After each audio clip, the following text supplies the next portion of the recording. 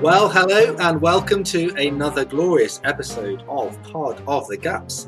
I am Aaron Edwards, returning from my auspicious absence from the last episode. I am joined here by Andy Bannister. We have another absentee, don't we? What's his name? We do, to go. Well, this obviously is sort of, holiday kind of season. So Michael Otts has disappeared off, and is Michael's sort of habit. He is, I think, in a tent somewhere in the far northwest of Scotland, without Wi-Fi, without electricity, without running water, without sunshine, and wherever. So very brave kind of holiday. So we are holding the forts. So if we see him tweeting or Facebooking, we'll know we're being lied to. Yes, I have wondered whether actually he's in a luxury 5-star hotel in Barbados and just bigging it up and pretending that he's on some manly holiday. He could be committing podcast adultery or something. He could be, going and doing a rival podcast, and we wouldn't even know, would we? Yes, exactly. Well, it depends how many people listen to that podcast, but maybe he's just podcasting to himself. But that's true.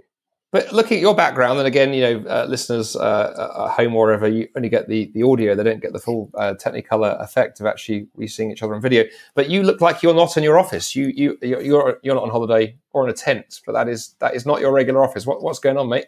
Yeah, well, it's funny you should say that. And you know what? That sounds like a setup, but you don't actually know why. I did tell you. I don't. You did say ask, so I'm asking. Yeah. That's right. For listeners, we do rehearse briefly where the intro is going to go, and then we go down a series of different and unconnected rabbit holes. But yes, they would never think that. They would never think we go down rabbit holes, would they, on this show? So I go into my office earlier this week, having been on leave, not checking my email, so I don't know anything that's happened over the last 4 weeks. And 2 Indian people just popped their heads in my office halfway through as I'm getting through my long pile of emails, catching up, and they're saying, "Oh, we're filming in here now." And I was like, "I don't think you are." But yeah, this is where we're filming. He's like, "What are you filming?" Like, "Oh, the movie." I was like, I don't think I agreed to be in any movie. Is it your life story? Is that what yeah, it is? Like... You finally made it. This is your life. Yeah, that's right. And I was like, this is odd. Is there some interview set up? Has there been something that's been arranged? I said, can you just tell me, so who are you kind of like accountable to here? Can you go and get them to come and talk to me? And literally tonight, then the operations director of the college comes and says, "Oh, how did you know you didn't get the email?" I was like, "No, I don't check email on leave, as one shouldn't." I said, "Well, we've actually converted the entire college site into a Bollywood movie set." And I was like, you literally couldn't write this. Not even in a Bollywood movie script could you write this series of events. So literally, in the space that I was on leave, a Bollywood movie company approached the college in some circumstances of needing a venue to film a movie based in a school. I don't know why it had to be in this area, but it did. Maybe because Tom Cruise is filming just down the road in one of the scenes in Mission Impossible. So I wondered if there's something to do with that, but it's very odd. So literally now they're converting the whole site into like an Indian school for the next 3 or 4 weeks. So this can be one of those sort of typical Bollywood sort of movies, boy meets girl very chastely with lots of dancing and sort of colourful costumes, but in Derbyshire rather than in India. Yeah, I may or may not be using my office, as a dancing venue. It does tell me though that maybe you should reverse the favour and to go, if ever Pod of the Gaps becomes really huge and someone wants to film the story of your life, they need to recreate Cliff College, in Mumbai. That's right, or somewhere. Cliff College, Bollywood. Yeah. So little did I know I was the only faculty member on site at the time because you weren't allowed to be on site, and I just wandered into my office as normal. I think it's a wind up. I think the rest of them in their absence were like, okay, how can we prank Aaron Edwards? Right. Okay, let's see if we can convince him. So they've actually just hired 3 blokes to pretend to be Indian filmmakers, and actually the rest of your colleagues are back on campus. But now that's the way of getting rid of me. That's a great way to fire someone, just gradually, just to sort of. The movie's still going on 3 years later. 3 years old and whatever. So there we go. Anyway, so that's why I really can't equal that in terms of my week. No, but you did have some drama, didn't you? We did have drama, and not of the Bollywood variety. We were supposed to record this podcast kind of yesterday. And literally sort of 15 minutes before I was due to sort of dial in to you and set this up. My son, I was down the local park with my son, my 6-year-old decided to do an experiment. He decided to see what happens if you run at high speed and try and jump between the chains of a moving child's swing. And what actually happens in his case is your left foot, as it comes through, catches it. You do this sort of dramatic mid-air roll, land on your shoulder, and break your collarbone. So the poor little guy has broken his collarbone. So he's wandering around very. Actually, he was very sad. I was just saying before the show, he was looking very morose at breakfast with his arm in his sling. And we said, "Are you all right, buddy? Is it sore?" He went, "Oh no, I'm frightened." We said, "What are you frightened about?" He said, "I'm afraid my arm's going to fall off." So we had to sort of pull up a picture of a human skeleton on the computer and sort of show the bone structure and go, "You actually have lots of other bones holding your arm. It definitely won't fall off." But apparently, I think his sister had put this idea into his head. So Right, okay. 8.5-year-old sisters can be really helpful. What are big sisters for in sisters such moments? Exactly. Oh, well, There we there go. you are. Yeah, well, excellent. Well, there's how do we make a tenuous? There's probably a tenuous link from my story. Things I guess falling we could- off, things declining, things falling apart. things declining, yeah, things changing, things being invaded. I don't know. Well, either way, whatever the tenuous link would be, we'll ask the listeners to send in the tenuous link for this week because it's very tricky to find all between Bollywood, a dislocated shoulder, and our theme. Drumroll, please. Is Western culture getting worse? Is Western culture getting worse? And we're talking obviously about the decline, the general decline of the sort of civilization known as the West or Western culture. And it's something that we've, people have been speaking about quite regularly on various other podcasts and in newspapers, reports, and all this kind of thing over the last sort of 5 or 10 years, perhaps, but especially ramping up in the last 2 or 3 years. There has been these narratives of what's going to happen in the future. There's all sorts of wonderful things, of course, about Western culture. There's lots of great things that you could point to as saying this is progress. There's been some excellent, advances in scientific discovery and healthcare and various sort of ways in which cities and towns are related to one another, or nations relate to one another. There are clearly advances which are helpful and good. You think the very people who are writing about how terrible the West is will also be ordering books from Amazon or other providers, but probably don't come as quick as Amazon, that arrive the next day or the same day. And you think, gosh, what a bizarre situation we live in where we can have access to so much stuff, to so much information. But with all of that, clearly there are many other issues. We've pointed to many on this show. There are significant problems with how the West understands itself and what the fears are for the next generation. And so this has all sorts of implications. It goes into various sort of areas. I'm going to try and get into some of these today. But I thought, Andy, maybe you can kick us off, seeing as you're the only one I can ask to kick us off, because Michael has kicked himself off this week in his tent in Scotland. Where do you see this sort of starting out or going to? Yeah, it's an interesting question, isn't it, Aaron? I think one of the first things I'd say is I think when you live within a culture, it's very easy to assume that it's monolithic and will always be there. And one of the things that you and I, of course, were talking about before the show began, we were sort of, catching up on what we're reading this summer. We all love, both you and I, one of the interests we have in common is reading old books. Because reading old books is interesting because you get a perspective from a different generation and a different era. And that reminds you that things don't have to be the way they are. But for many of us who live our lives right in the moment, we just watch on TV now. We just engage with what's on Netflix now, what's on social media now. We forget the culture's rising and culture's fall. I mean, there have been plenty of cultures in history who thought they were the absolute, bee's knees or the joint of another insect, if you prefer. Other insects are available. The Romans really thought they were it. The Greeks, the Persians, the Islamic Empire at its height, and so on and so forth. And for a long time, I think the West has sort of naively assumed, well, we're it, right? We are the triumph of human civilization. Look how amazing we are.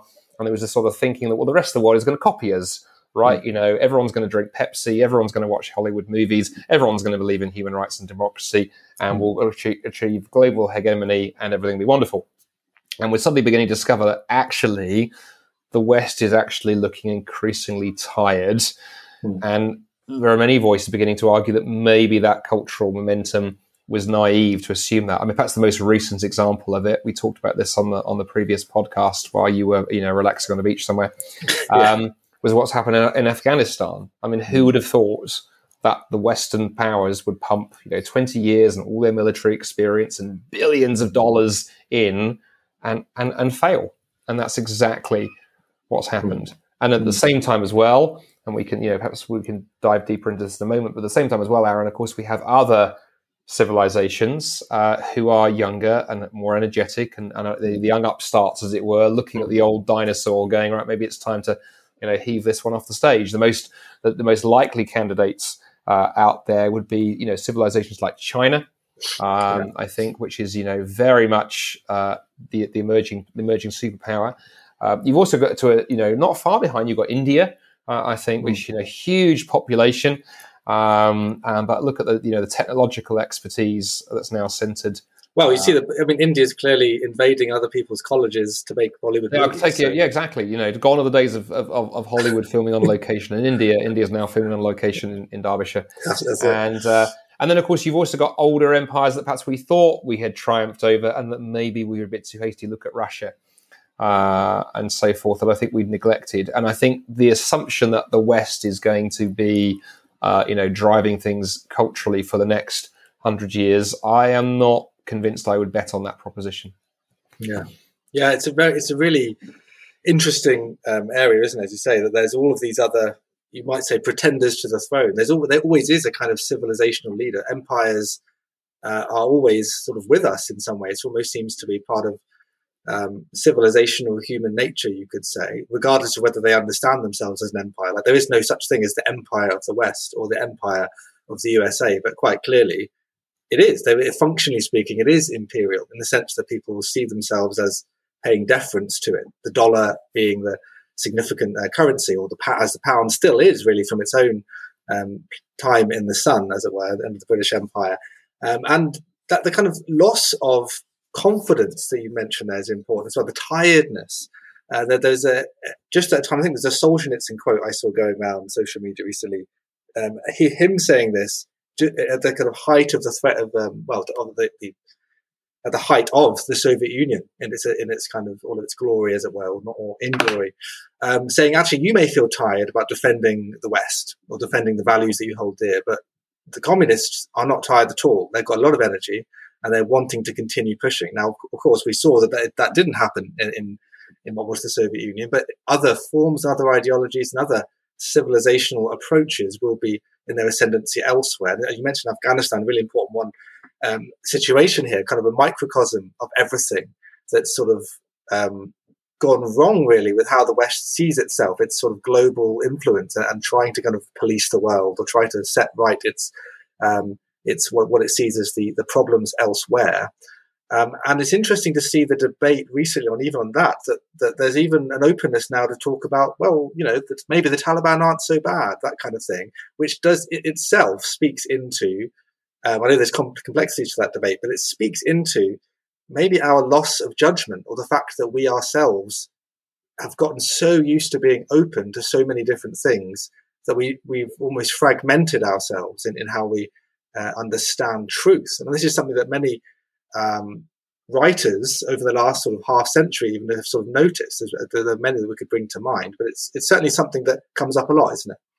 Yeah, as so many things I could say there. I mean, one of the first things I find interesting is that that line you used there about losing confidence. There's a lot going on there. One of the reasons I think we've lost confidence, we've talked in previous episodes about the rise of kind of sort of wokeism. And the word woke is everywhere, which is this sort of worldview that purports to make the West, and particularly kind of white males, to blame for absolutely everything that's gone wrong. And of course, so one of the big whipping boys today has become imperialism, and so this tendency to kind of beat up the West and the UK particularly, because of the our imperial adventures that we had. There's a lot of beating up on the past and sort of being very negative about some of what was done. And I appreciate some of that, because there was stuff done in the past that was horrendous. But a couple of things I think are missed in that. One, I think, is, of course, recognizing that there was a lot done that was amazing. Secondly, is the fact that you forget that if you hack away at your foundations long enough, there are going to be implications. If you go out to the garden and there's a big oak tree there, and you keep every so often going off and hacking at the roots with an axe and pouring bleach all over them, eventually that tree is going to die and fall over and take your roof out in the process. But then the other thing I find ironic, Aaron, is that we miss the fact that something you said I think is really helpful, that empires will always be with us. I think people are very naive if they think, well, okay, we can, chase the West out and we could attack, the West for its imperial ambitions in the past, and maybe sort of ghost of empire around today. And then in its place will come, rainbows and kittens and fluff and whatever. Well, no, because empires will always be where there's all that will happen is another empire in its place. And so it's not a case of, shall we have will we have an empire or there not be an empire? The question really for the future is which empire. Yes. And I think what's interesting is I think we're very naive if we assume that the empires that will step into perhaps the shadow of the West, like say China, will go, you know what? The West got human rights right. We love what went on in the West. We'll make sure when we get, greater share of global power that we bring, the same attention to human rights as the West. I don't think that's likely to happen. And then the last thing that interested me, and then, come back at me on this or take this where you want to. It's interesting how everything connects. That point you made about, I think, part of that loss of confidence has been we've lost confidence in our values, actually. And the values that built the West that were largely Christian, Judeo-Christian ones. That we've talked about this on so many previous episodes, that the idea of human value and dignity is a profoundly Christian idea. It was not found in the civilizations that came before us. But now with this loss of kind of confidence and moral confidence where, everything we equivocate across, like you say, the Taliban, maybe they're not so bad, and so on. And it just reminded me, we were talking a moment ago about old books. Yeah. And I was sharing how one of the books I'm reading is a writer I've mentioned several times on the show in the past, F.W. Boreham, Baptist minister in New Zealand and Australia in the end of the 19th century, beginning of the 20th. And I was reading a little essay by him the other day called "When All the Cats Are Grey." And he opens by saying, a French proverb, which Alexandre Dumas uses as the title, one of the chapters of The Three Musketeers, affirms that at night all cats are grey. And he goes on to unpack the idea and use that as a metaphor for when there's no light shed into a situation, you can't tell the difference. Is that your cat sitting on the fence? Yeah. Is it next door's cat? Because all cats are grey. And of course, when the light of the gospel is turned off in a culture, then I think everything actually becomes grey. We do lose all bearings. And Friedrich Nietzsche famously talked about this in the parable of the lantern, the madman. That actually, when the horizon is washed away, there is no up, there is no down, there is no left or right, all bearings are gone. And I think that's what's going on in the West. We live in a culture that's profoundly lost its moorings, and it no longer knows which cat is which, doesn't know which direction is which. And it can no longer, ironically, for all the talk about justice, really talk about good, evil, right, wrong, just and unjust. There's a huge need for Christians to be salt and light in a culture like this. Absolutely. No, that's a really, really important point. I think we, as you say, we talk a lot about the Christian foundations, the relationship between the West and Christianity. It's not as simple, for example, as just saying, well, we are a post-Christendom culture, so let's embrace the fact that we don't have the power anymore as the church, and we never should have had it anyway, and everything went wrong when the Roman Emperor Constantine became a Christian and ultimately led a series of decisions that led ultimately to Christianity being the sort of standard religion within the Roman Empire, and that it was inherited by the West. All those sort of ideas, we won't go into all those now, but we do need to recognize that there's an inheritance there, as you say, like the oak tree, which we're pouring bleach on, chopping away. A lot of the things embedded within Western culture are actually Christian ideas as well, fundamentally. And so it's easy for Christians to sit on their oak tree and say, oh, I really loathe Western culture. It's not about culture. It's just about us preaching the gospel per se. But well, in a way, lots of the values in Western culture are the result. They're the fruit of the preaching of the gospel. As you say, there's so many things which have been embedded, institutions and sort of values and ideals, which are literally the fruit of Christians changing the world. And so it should be a wonderful vision for the church to go, right, we want to be the kind of community that is being salt and light, as you say. And mentioning the connection to Nietzsche and the ideas as they filter down made me think about this really wonderful book that I've returned to again recently called, I'll show it on the video just for Andy, because he's, you're such a professional. It's perfect. Never work with children, animals, or theologians. Exactly. You never know what could happen. We could be on a Bollywood movie set. We could not be. You never know. We could be actually in one right now. You don't know, Andy. You might be part of a scene that's being filmed. You never know. and I haven't even asked you for your rights. The book that I would have shown you if we were a film podcast was Ideas Have Consequences. Ideas Have Consequences by Richard Weaver. And it's actually a book that was written in 1948. And if you read it, it's actually unbelievable how on the money it is for the things it's describing that we're seeing the true fruit of now. So he's talking about ultimately the inheritance of what's already happening from the 19th century into the 20th. And he's seeing what's happened in the First and Second World War. He's seeing the sort of malaise of the 1920s and people kind of giving up their ideals. And he's seeing the sort of loss of what we call metaphysics, this idea that there are really ideas, that there are ideas beyond ourselves. There are things beyond just empirical, material reality. So when we stop believing that there are things like love and truth and justice above us and that are almost eternal values, lots of stuff goes wrong. And it takes a time for that to work itself out. But he sort of maps it out in education, in law, in art and culture, and the kind of fragmentation that happens in a society when we stop believing that truth really matters and has something to say to us as individuals. So I know we would say that as Christians a lot. We'd say, oh, there's a loss of truth in the culture. No one cares about truth because of postmodernism. Everyone's relativistic. But he says similar things, but in a way that gets at it at a bit of a deeper level, even though it's not an overly academic book. I mean, he's clearly very well read and he was himself a professor. It's not like it's overly difficult to kind of get through. It's not overly footnoted, but it's very, very winsome and insightful. At times, very wonderful rhetoric in it as well.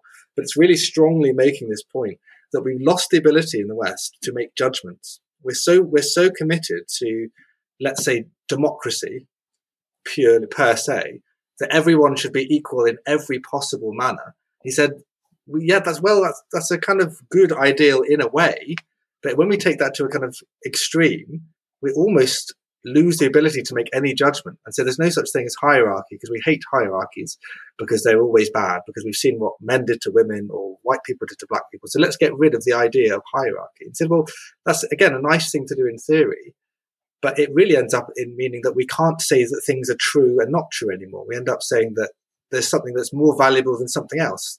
We can't say that anymore. We have to say that everything's kind of equally, relatively valuable. So this works itself out by fragmenting. We no longer have a sort of central idea of stuff we believe in. We sort of, everyone each to their own, egotistically, is getting on with their own individual expressions of life. And we've talked about that in loads of other examples. Carl Trueman's book, The Triumph of the Triumph of the Modern Self. Yeah, and the kind of personal freedom of expression being the sort of fundamental, expressive individualism being the sort of fundamental way we understand ourselves. And you think, well, that's all happening. That's been happening that was written 75 years ago. And as I say, if you read through some of the quotes, you think, goodness, it's like he wrote it yesterday, like he wrote it this afternoon, because we're seeing it now with the kind of woke revolution, which is really only the last sort of 3 or 4 years. That's a flowering of everything. We're seeing what's happening now is what we used to joke about could happen if you took things to their logical conclusion. Men could become women, and then you'd be told off for saying that they couldn't become women, and this kind of thing. We're seeing loads of those sort of things happen all the time, a kind of gender bending, but also the sort of a love of indecency and obscenity almost is becoming more and more tolerable to people within our culture. That's happening at the very same time that other civilizations are strengthening economically and all these other things. So it's an interesting problem, isn't it, to have to think about and deal with.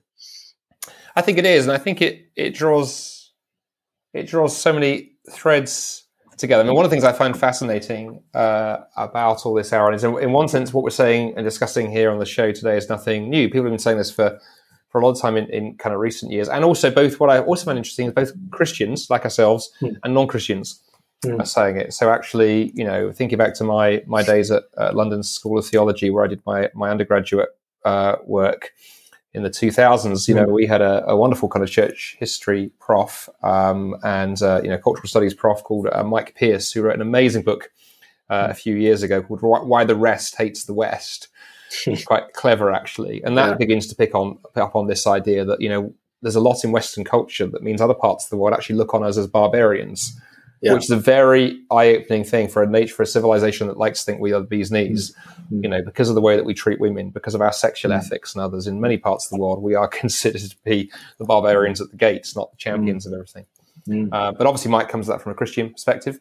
But then more recently, I read, multiple kind of newspapers, try and get kind of balance. But, one of the ones I read at the slightly more, small c conservative end, the Daily Telegraph, Alistair Heath, who's a correspondent in there. Now, as far as I know, he's not coming at this from a Christian. Well, he's not coming at from the article I'm about to mention from a Christian perspective.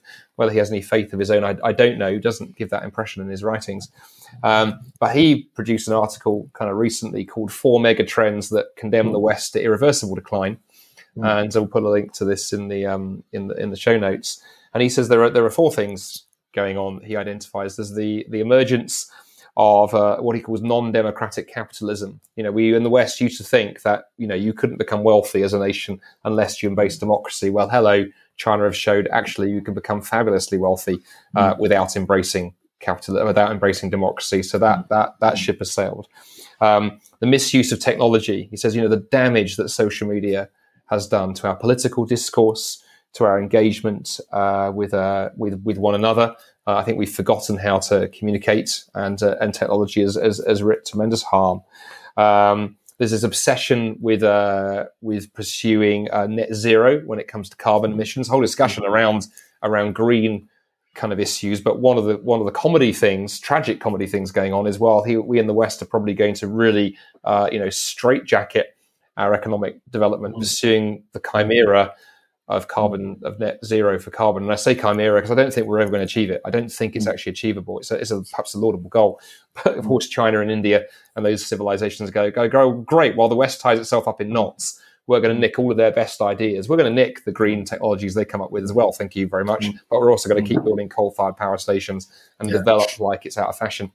Yeah. And then lastly, he said, and we've touched on this a bit already, our kind of ideological decadence, that we don't really care about our values anymore. So those 4 things together form a kind of perfect storm. But we'll put a link to the article in the show notes. But Aaron, a question I have, we've talked around this a bit over the last half hour and diagnosed some of it. And in one sense, it's slightly like shooting fish in a barrel because, as I say, Christian commentators are picking up on this. Mentioned Mike, we mentioned Carl Trueman.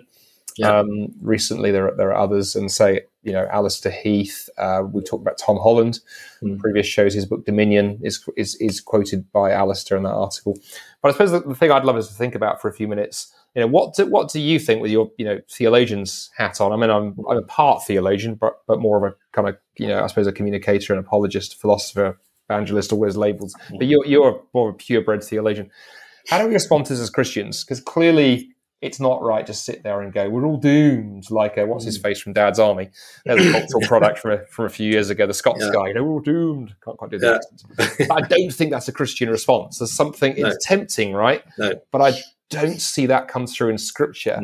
And boy, I mean, the first generation of Christians were faced with the Roman Empire and all the challenges there, but they don't sit in a huddle and weep. So how do we respond as Christians, and perhaps avoid the opposite errors, either as sort of a Pollyannaism of saying there's nothing to see here, no problem, just move along, or we're all doomed. How do we respond to this? That's really good. And let me just I always tend, whenever you say let's stop diagnosing, I always say, can I just have one more diagnosis, please? Go ahead. That's what theologians like to do. But let me try and weave it in. I'll try and weave it in together. Weave into your answer. So, and it gives me a chance to talk about Francis Schaeffer, because he's somebody who actually I think we need to start rediscovering in his approach. He sort of got a bit dated for us. So Francis Schaeffer was a sort of cultural missionary of the mid-20th century, probably in the sort of 60s, 70s, towards the 80s. I think he died in the 80s. But he was very, very prominent in the 60s, in particular the 1970s, at diagnosing this problem of Western decline. But he saw it as a real missional endeavor. This was something the church needed to take up. So it wasn't just as easy as just saying, oh, look, either the world is doomed, or, oh, look, let's just create a Christian utopia or become fundamentalists or something. He was both against the sense of the church cutting itself off, and against the church immersing itself so much in the culture that it lost its particularity. And at the time, there were no evangelicals who were doing what he was doing. There were plenty of liberals who would be talking about high art and culture and music and politics and law at the time. But there weren't too many evangelicals, because evangelicals tended to follow a little bit more of a separatist mindset and block themselves off a little bit. And I think he wrote this book, which I've discovered again recently. There's a load of videos they made in these mid to late 70s called How Shall We Then Live? Based on a book he wrote in 1976, where he was basically, I think the subtitle was something like The Rise and Fall of the West. But it's explicitly from a Christian perspective. It isn't just saying, look at everything that's gone wrong. It's saying, this is actually a way to preach the gospel. So we can take the normal decline narratives, which we see everywhere, but actually Christians can talk about cultural decline in a way which points to not only why that decline came, for the things we've moved away from and that actually were a blessing to us as a culture, but at the same time point beyond the city of man, as it were, the city of humanity, or city of man in Augustine's terms, to the city of God. So there's an eternal city, that all of the cities on earth, all the cultures on earth that we glorify and speak of in such rapturous terms, the Roman Empire, the Greek Empire, the Persians, whoever, and we can look at wonderful cultural artifacts, wonderful philosophical and social inheritance that we get from these. And actually we can point those back to God and say, look, God is the one who created us in his image. He's the one who imbues us with dignity. He's the one who gives us this way, this light, as you say, that when we look at the world, we can see it in technicolor through the light of the gospel, rather than just seeing it through the lens of as though this was the only thing that mattered. And the reason I wanted to bring up Schaeffer's, especially because what he would do in these sort of videos he would do, and the books he was writing at the time, at his L'Abri, which was the sort of a place where he would invite seekers who had kind of given up on Christianity, or complete atheists or agnostics, to come and talk out their questions, come and question. And he'd do it by engaging with the kind of cultural tropes of the day, which is probably why no one read him for a while, because none of us know all that much about the latest things of the 1970s and 60s, as it were. But he would be doing things, like there'd be seminars on the latest Beatles album and stuff like that, discussing and exegeting the lyrics and stuff like that, which is kind of an interesting thing.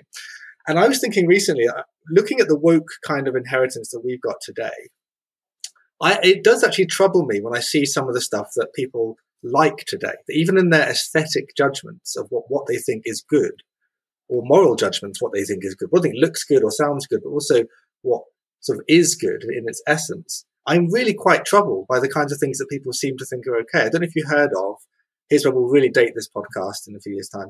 I'd only heard recently of this guy, Lil Nas X. Have you heard of him? Our listeners of Beyond of Certain Age. Oh, no, how could you not have heard of him, Andy? That I'm not, in with the in crowd. No, I have. Andy, I cannot believe you haven't. I mean, I heard him. He's a theologian, right? He is basically, he counts as a theologian. No, yeah, he's a rapper. He's the first open LGBTQI plus rapper, and he's kind of crazily viral, like 350 million people watching YouTube videos and this kind of thing, which is kind of phenomenal. I'd only heard of him yesterday, so you shouldn't feel too bad. I'm only a day ahead of you, culturally speaking. But some of the stuff in this video was genuinely troubling. Like, that 350 million people watched, and presume lots of whom liked this. And this is a lot of people who are a younger generation. This is like the future of the Western kind of inheritors, as it were, of the culture. And it's like homoerotic, pornographic, satanic worship almost. Literally, like it's set in hell. It's like a descent into hell. It's so abject in its sort of trying to mock all of the ideals on which Western culture is built. It's kind of really fascinating to see, but also really, really troubling and disturbing. He's kind of become a real kind of leader to people. He's only like 22. You think, wow, this is amazing, really. This is the kind of icons of the day. There's a real shift in the kind of virtues that people look to. I'm not trying to say clearly that, let's say, the 1960s and 70s, weren't the Rolling Stones fantastic icons and role models? But there's clearly a shift in what people appreciate and what they're willing to tolerate that has changed. And people, it's normal for generations to look upon other generations and go, oh, isn't everything declining? Isn't it worse than when I was younger? So clearly we don't want to make that mistake, and Christians can easily do that just because the culture is like different. But I think there is definitely something here of almost like the the essence of Romans 1, the sort of the God giving us up to our insanity, in our lusts, and our throwing away of truth, and our exchanging of the truth of God for a lie, and to kind of turning away from God and towards idolatry. I can really see that in some of the popular culture today. In a way, Schaeffer could see the same in his day, but he was trying to find ways of bridging that gap and saying, look, this is why things have gone wrong, because we've stopped believing in truth. We don't believe in reason anymore. Even Christians don't have a reason for why. They're not prepared to give a reason in that Peter phrase of 1 Peter 3:15, prepared to give a reason for the hope to which they're called. They just say, Jesus loves me, and that's great. And actually, he said, I couldn't believe this. I read this in Schaeffer recently. He said, I'm increasingly getting uncomfortable when I see the word Jesus. Now, Francis Schaeffer was a very conservative, by most people's standards, he'd be far more conservative evangelical than many today. And he said, I'm uncomfortable when I see the word Jesus touted around, because I know it's being used in a very irrational way. And you could almost exchange the word Jesus for Muhammad or Krishna or Mick Jagger, because it's just basically, it becomes a kind of idolatrous trope. It's really kind of a self-egotistical religion. And people just kind of go, well, I like Jesus, but I don't really know anything about why it's true. I don't even want to say why it's true. And equally, it leads us to a relativism further down the line. So we've got to be careful about recovering the truths of what we believe and actually arguing for it, defending it, and seeing where untruth leads. Like, it's not just everything's equal. It's not like if you just leave truth and not care about it, culture will just happily keep going and reduplicating itself in positive ways. It actually won't. It will usually regress. It tends to do that, like a garden that isn't tended regresses. So does a culture. So there does have to be, so being salt and light in a culture, you mentioned that verse earlier, does mean trying to be a witness, trying to be the city on the hill that the church needs to be, of truthfulness where we see lies and where we see complete falsehood. And of course, of being preservative where we see sort of rottenness there. And there's ways we can go wrong when we approach those issues, but I think we need to be really, really sharp and aware of them, which is why I think someone like Schaeffer's helpful to recover. Yeah, I think I think as we said when we were prepping this podcast, that we're setting up so many like topics for future shows, and one of the things I'm encouraged by, I'm very grateful to all of you who listen, because looking at the stats, you can see that people like come across one episode and then go listen to other ones, and they're all designed to be timeless, because I think a lot of these themes interconnect. But a couple of things, like just by way of response to what you said there, I think the other reason I think it's important for Christians to keep an eye on culture, one of the things I think the mistakes we've made around the arts is that I mean, Schaeffer was a huge influence on me as a young Christian. One of the things I really appreciated was he took the arts seriously.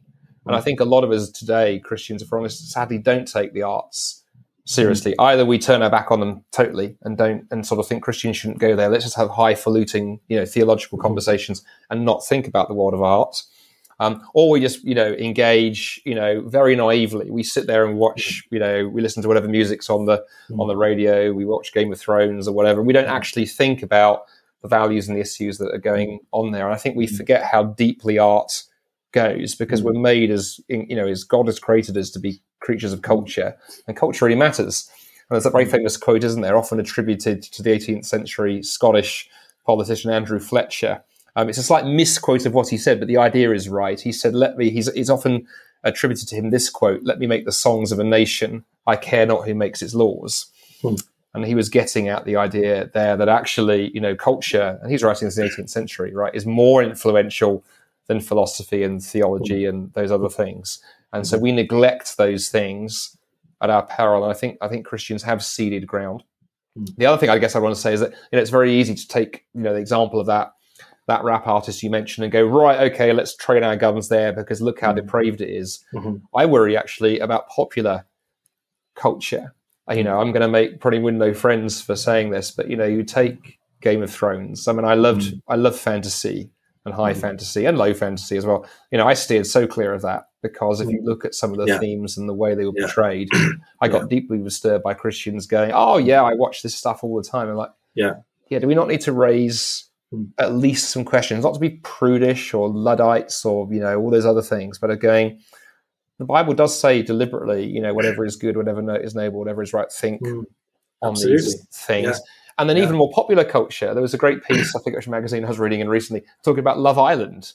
Look at the values built into that. We was talking about the number of young women now who are going for plastic surgery because that show has successfully sown the idea that if you need to, in order to succeed in life, you need breast augmentation, Botox in your lips, and to look plasticized, like that view of femininity. And there's a particular view of masculinity built into that show. But too often we sit there, remote control in hand, and we don't ask the kind of theological questions. And so it's such a hard balance to get right between being able to critique culture, but not also become doom and gloom merchants, but also, as I say, to be salt and light. And I love the fact that Jesus used those two metaphors together, Aaron, because, salt and light are interesting, right? Light works at a distance. There's something about the gospel that works at a distance. We can try and bring light into a culture. We can try and help people see the difference between cats, to return to an earlier metaphor. We can be in the public square.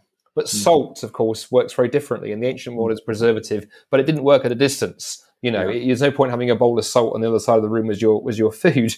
The two needed to come into contact. And as Christians, we need to come into contact. We need Christians who are in the arts. We need Christians who are in the world of television and media and wherever. And it's not easy. And I know Christians in those fields often feel it's very tough because they get attacked on both sides. They have their secular, very liberal friends attacking them. And then we have Christians saying, well, why are you working there? Why are you working at the BBC? Yeah. And it's like, well, it's truth. If every Christian who is left vacated the BBC, what's going to happen? So I think that salt and light passage is hugely helpful. But then one last thought, I'd love to throw this your way, because you and I talked about this. So let me back this your way and I'll stop rambling. That's fine. Get an evangelist on a monologue. They're going to keep going. One thing that I know you and I have also talked around a lot, and worth talking about for a few minutes, is the idea of the long defeat. Right? I know you. In fact, I think you had have a blog around that. So that's an idea that comes out of Tolkien. So Tolkien in Lord of the Rings talks about the fact that particularly the elves, who have been around in that book, in that fictional culture for thousands of years, knowing that ultimately they're going to lose, but they don't give up. They fight what they call long defeat.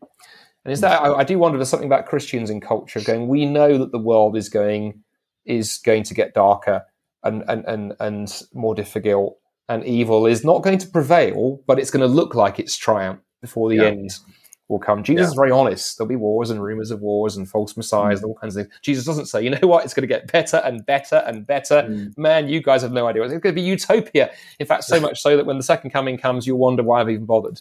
No, Jesus says, no, it's going to get really, really, really bad. And then finally, God is going to intervene and wrap up history, for the sake of the saints. Have we forgotten that? Have we perhaps, are we perhaps so in love with our culture that we don't have that longer term perspective and realism? I don't know.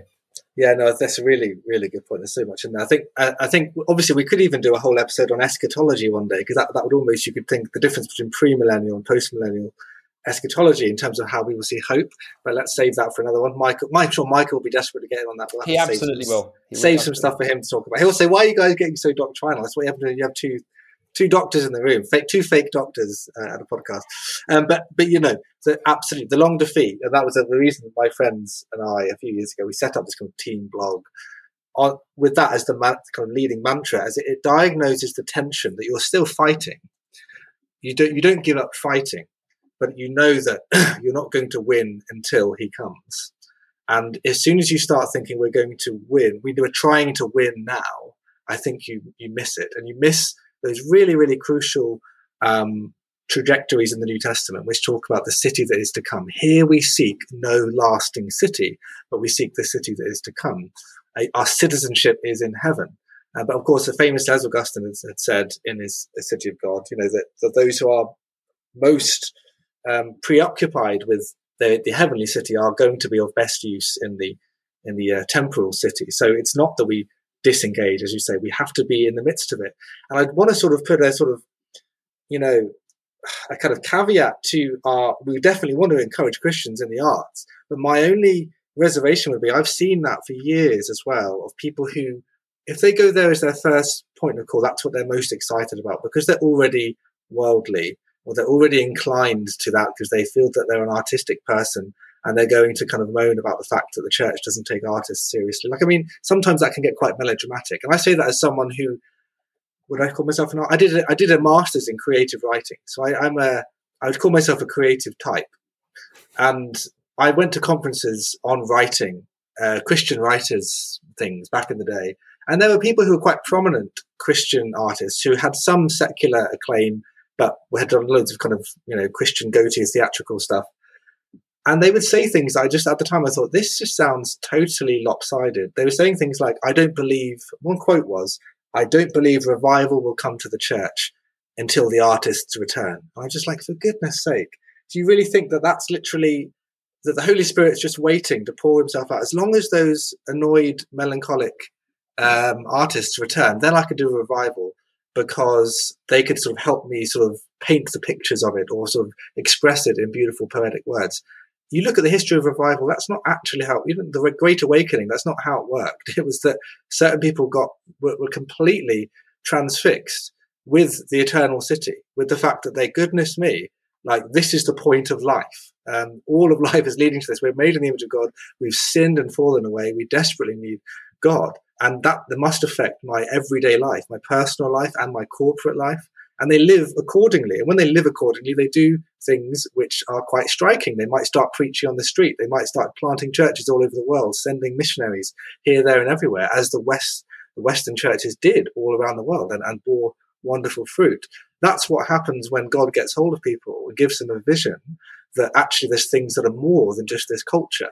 So I think we need to be aware, we want to be cognizant of what's going on. We need to be aware, thoughtful about the culture that's going on, but we're already so immersed in it ourselves. We need to also develop a habit of going, it's okay to withdraw and say, actually, I need to get some perspective. I need to actually be, we need to be the church, to be the city on the hill. It needs to be a bit on a hill sometimes to be able to glow and look different to the world, because we're already so compromised. As you can see, the effect of a lot of the wokeness on churches has been quite significant, and so has the worldliness. You mentioned Game of Thrones. I think so many Christians while away so much of their time on Netflix, and think probably, if they had a caveat in their head, would be, well, firstly, this is downtime. This is fair enough, right? We would sort of need some relaxation time, and certainly not blasting leisure. And John Wesley didn't think much of leisure, so we shouldn't go too far.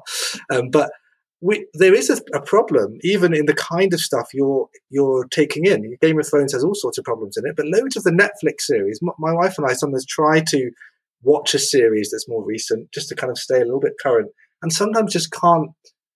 It just gets so frustrated because I feel like I'm being preached to within the first episode. There's so much propagandizing of the ideologies of the contemporary West in so much of the culture of the West. So it's interesting that often those things become vehicles of the ideology in ways that I just think are so strange, that how that's happened so quickly. So we've got to be aware of that.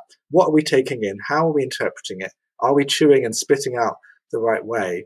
And are we then able to actually speak into what we have to kind of point people to, which is actually what they're looking for when they go for a Netflix binge or whatever it is, or whatever they're giving themselves to. So because we want to say that art should describe something true. So I think art, beautiful art, the best art which points to beauty, is because it's true as well. There's something we go yes in our spirit to, and we appreciate.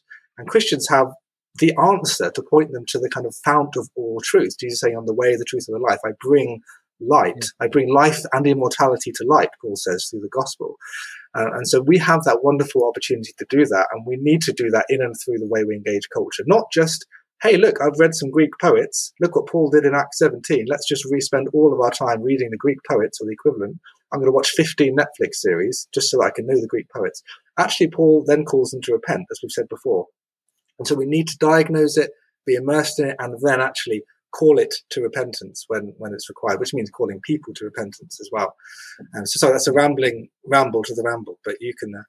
No, it's good. But I think we probably need to draw this to a close before too long. And I think there's nothing else we've shown. There's a need for a whole podcast episode here, I think, on art and aesthetics. But one thing that struck me as you were talking there, Aaron, I wonder whether one of the reasons why we've gone a bit astray. Well, two reasons why we've gone astray when it comes to culture and art and so on. One is we talked about we've lost our values as a culture. We've lost the confidence in. And once you lose confidence in your values and everything becomes personal preference, then you've got, of course, no framework to go, well, I'm sorry, that's not art. That's just disgusting. That's just dehumanizing or whatever. And so we've lost that cultural confidence. And it's interesting, we look at, the values that the BBC was, here in the UK was classically formed on. It was designed to both entertain, but also educate and edify, I think, was all in there. And we've, now, no sort of program commissioner at a big big broadcaster would be sitting there thinking, well, how do we make sure that we grow people's character? That would not be there. It's all about eyeballs, and all values have become equal. But then also, I think, as our culture, and we've talked about this in previous shows too, as our culture has become desacralized and we've forgotten, what it means for there to be something bigger than just the material, I think art actually increasingly begins to not fit that, right? Because, on a purely Darwinian view of the world, where does art fit in? If we're just here to survive and reproduce, and even Dawkins, I think that, famous Oxford atheist, I think once described things like art as a Darwinian misfiring. It doesn't really fit that materialistic worldview.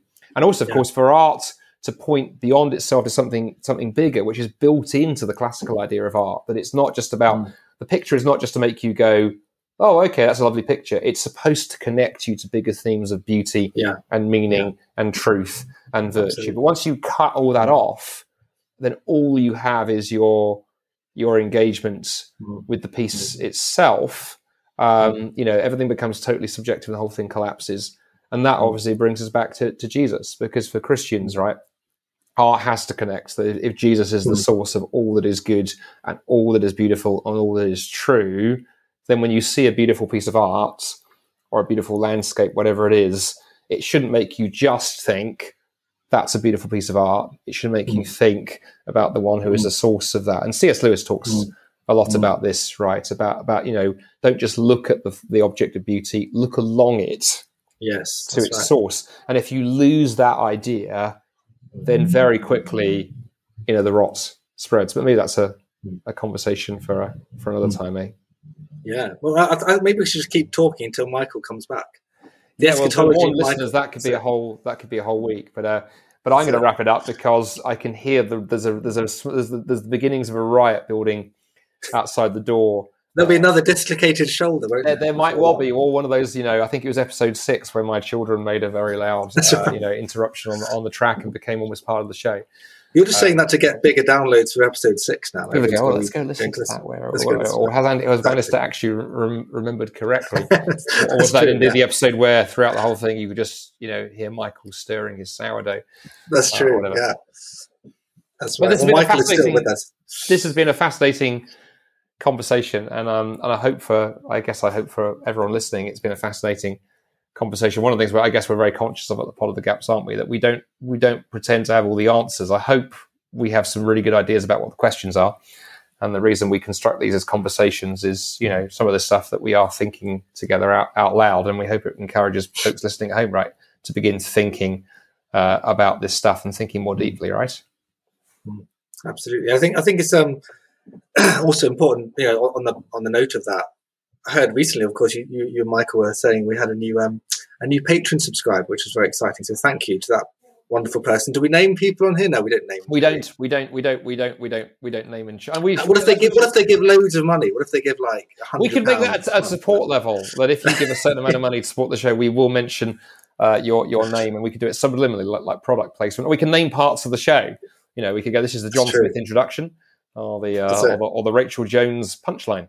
Or if you're an introvert, then the price is higher. Like you have to give a certain amount for us not to mention your name. So but yes, it's the very serious point as we bring this to an end is, we're very grateful to everyone who supports the show. It's a small but select but growing number, and there's so many things we'd love to do with Pod of the Gaps in terms of promoting it, in terms of being able to get the resources to get it edited slightly better, in terms of getting some promotion behind it so it can get out more widely, and so on and so forth. So if you enjoy Pod of the Gaps, if you listen as you drive around the country or as you do your daily run or wherever it is you listen to Pod of the Gaps, do click on the link in the show notes to Patreon. And the great thing is you can sign up to support us for as little as £1 or $1 if you use that strange American currency a month, or higher if you want. It all makes a difference. It all helps cover our costs, and it all helps us grow this show so it can reach, inform, challenge and equip more people. But yeah, it's been great talking to you as ever, Aaron. And we're going to be in a brief break before the next episode lands, because I'm the next one off on holiday, going to the land of no Wi-Fi. But we will be back in a few weeks' time with another episode. In the meantime, thanks for listening and goodbye. Bye.